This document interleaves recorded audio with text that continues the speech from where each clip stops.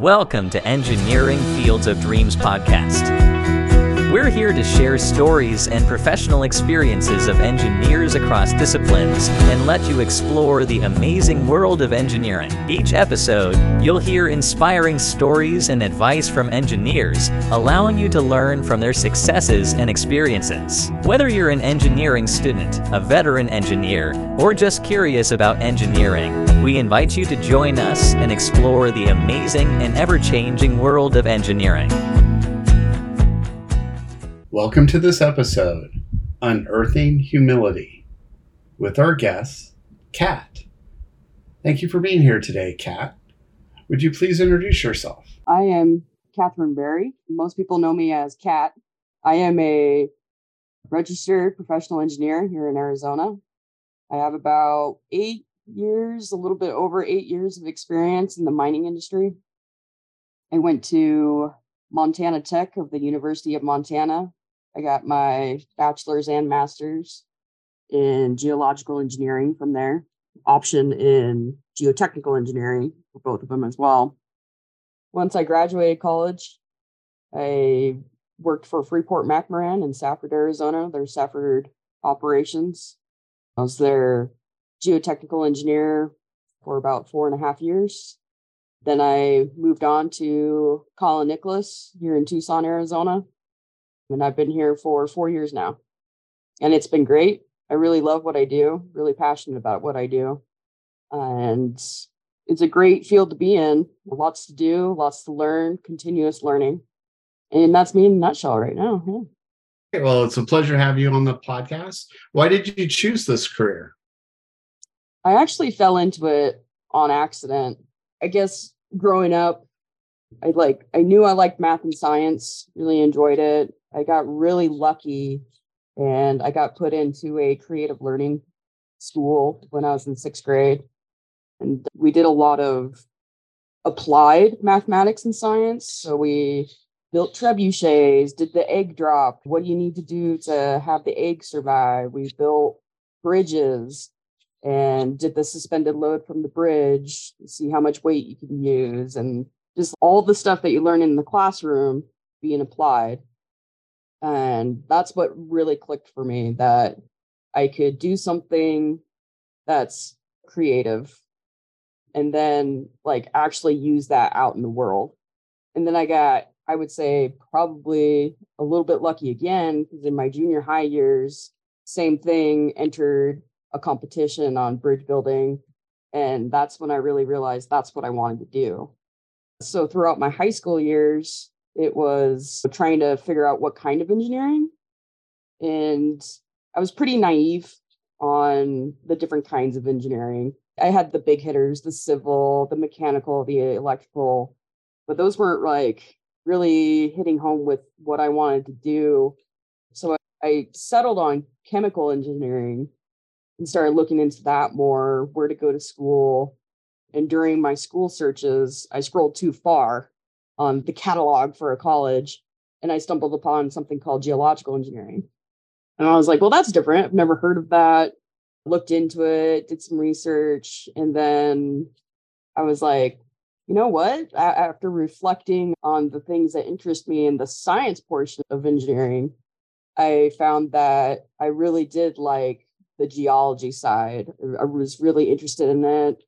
Didn't really realize how intrigued I was by geology. So I just gave it a shot. I found Montana Tech, applied for their geological engineering, and I got lucky. My first semester, we had a 1-week field course. So before we even started school, we were out in the field for a week, learned how to use a Brunt and compass, look at some geology in Montana.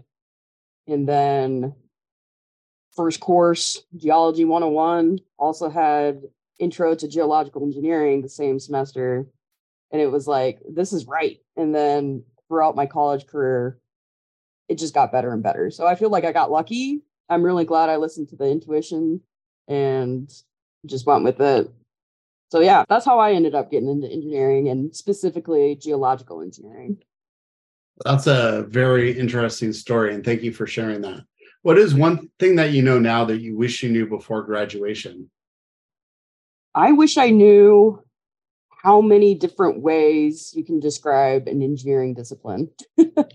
Geological engineering, I guess you could call it like a dying breed. It's being wrapped up into other disciplines. So it might be getting wrapped into the mining engineering department. So now it's mining engineering with an emphasis in geological, or it's being drug into the civil. So my advice to those is when you're applying for jobs, make sure you look into all the different openings.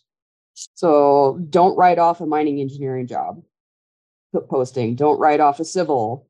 Like as far as geological engineering, I had to look at rock engineering positions, mining engineering positions, something called geomechanical engineering. Of course, you got geotechnical. And there was just a vast amount of different names. It just seemed like even though you're going to school for geological engineering, companies out there may call it something different. Take the time to read through the job description, and that will lead you down a better path instead of being a little bit bummed out saying, oh man, there's no jobs for my discipline. They're out there. They're just probably under a weird name. The other piece of advice that I would give is maybe for your elective, take an accounting or a business course. I found that once you get into industry, you'll be asked to do budgets, to follow monies, approve invoices, write proposals, lots of stuff to do with monies. And I'm very thankful that my college had a very in-depth engineering economics course. And we applied that to our future courses, like our junior, senior year courses, where we had to create a budget for the project that we were working on and do some depreciation. So definitely some business and accounting would probably be a little bit helpful getting thrown in. You're not expected to know everything when you get into industry. So, I mean, you're going to have mentors, you're going to have coworkers, you're going to have bosses. People are going to be there to help guide you. So even if you aren't able to get those things under your belt, you'll be fine. For sure. I think that's all really great advice for them to hear.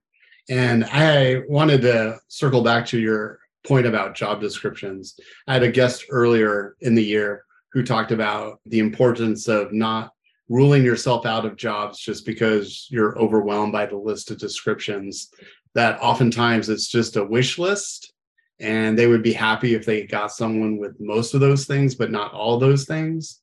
And that their advice was that sometimes people feel like if they can't check every box, that they won't even apply. And I think that goes to what you were saying with the job titles too. Oh, totally. Yeah. And back to that person's point. Yeah. If you even meet one of the bullet points, just go for it. Just go for it. Apply for it. And who knows, you'll be getting a phone call. It is mostly a wish list. As someone who has helped put those together, yes, they're a wish list. My next question is, recall a challenging professional situation and what did you learn from it? That is a tricky question. It's a hard question. And I'm going to be vague. I hope it's not too bad, but you're going to have big problems and little problems when you're in industry. So you're going to have your day-to-day little problems. And then every so often, you're going to come into a situation where it's a big problem. I would say, as long as it doesn't impact the safety of people, you're working with multidisciplinary people. Everyone has different goals, but as a company, you need to work together to hit the main goal.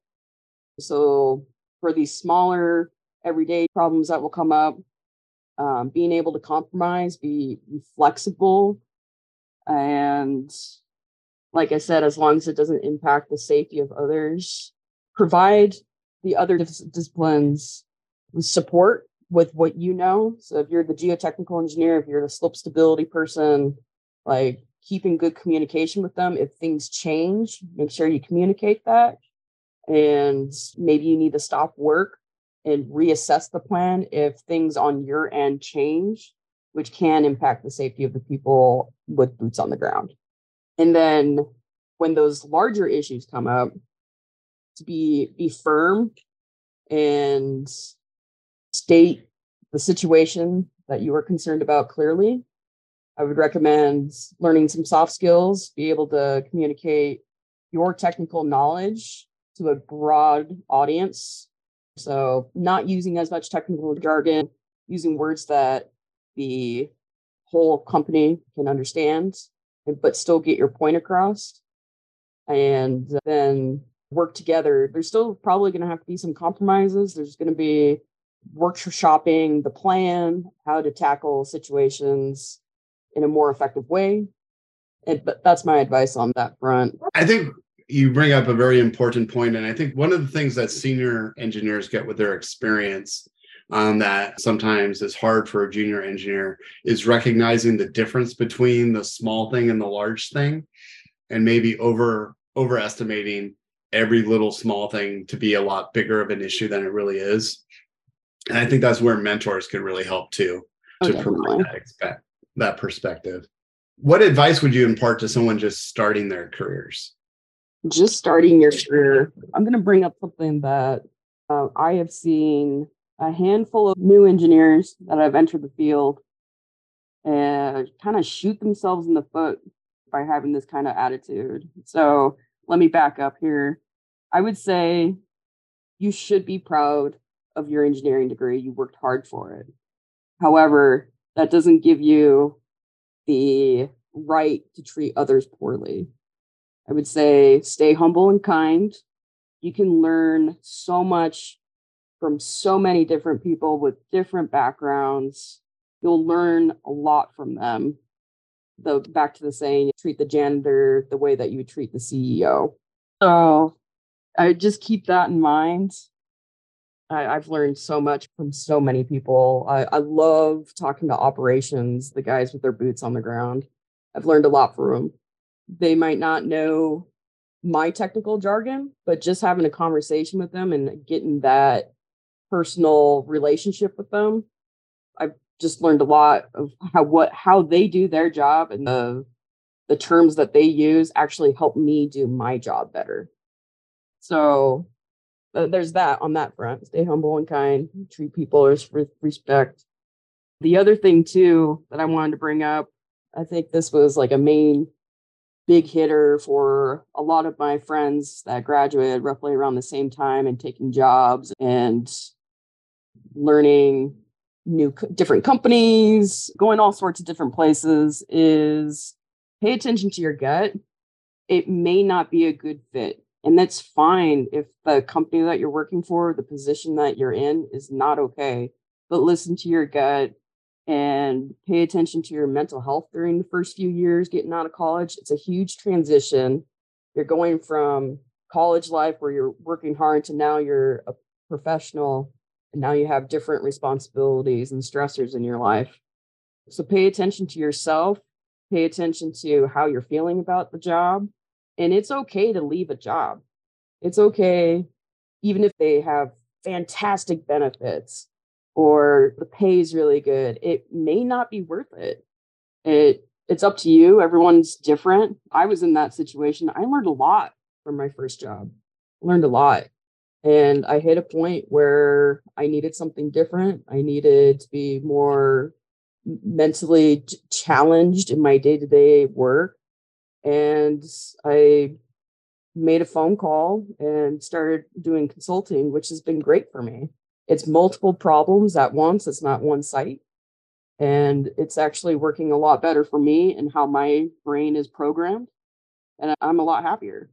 I'm also very thankful for the experience that I got. But I'm glad that as I'm building my career, making the steps that even though they might seem like setbacks at the time, just like your self-worth, your personal worth, your quality of life is worth something. And it's worth more than a good paycheck. So 100%. Yeah. Thank you so much for sharing that sage advice with our audience today. It was a pleasure to have you on the podcast. Yeah, thank you. Thank you for your time. We'd like to thank today's guest for sharing their professional experience and career advice. We appreciate their insight and taking the time to share them with our audience. To you, the listener, thank you for joining us on this journey and exploring the ever-evolving world of engineering. We hope we've inspired you to pursue your dreams and ambitions. Let us know if there are topics or fields you'd like to hear more about. Until next time, we wish you the best of luck on your engineering journey.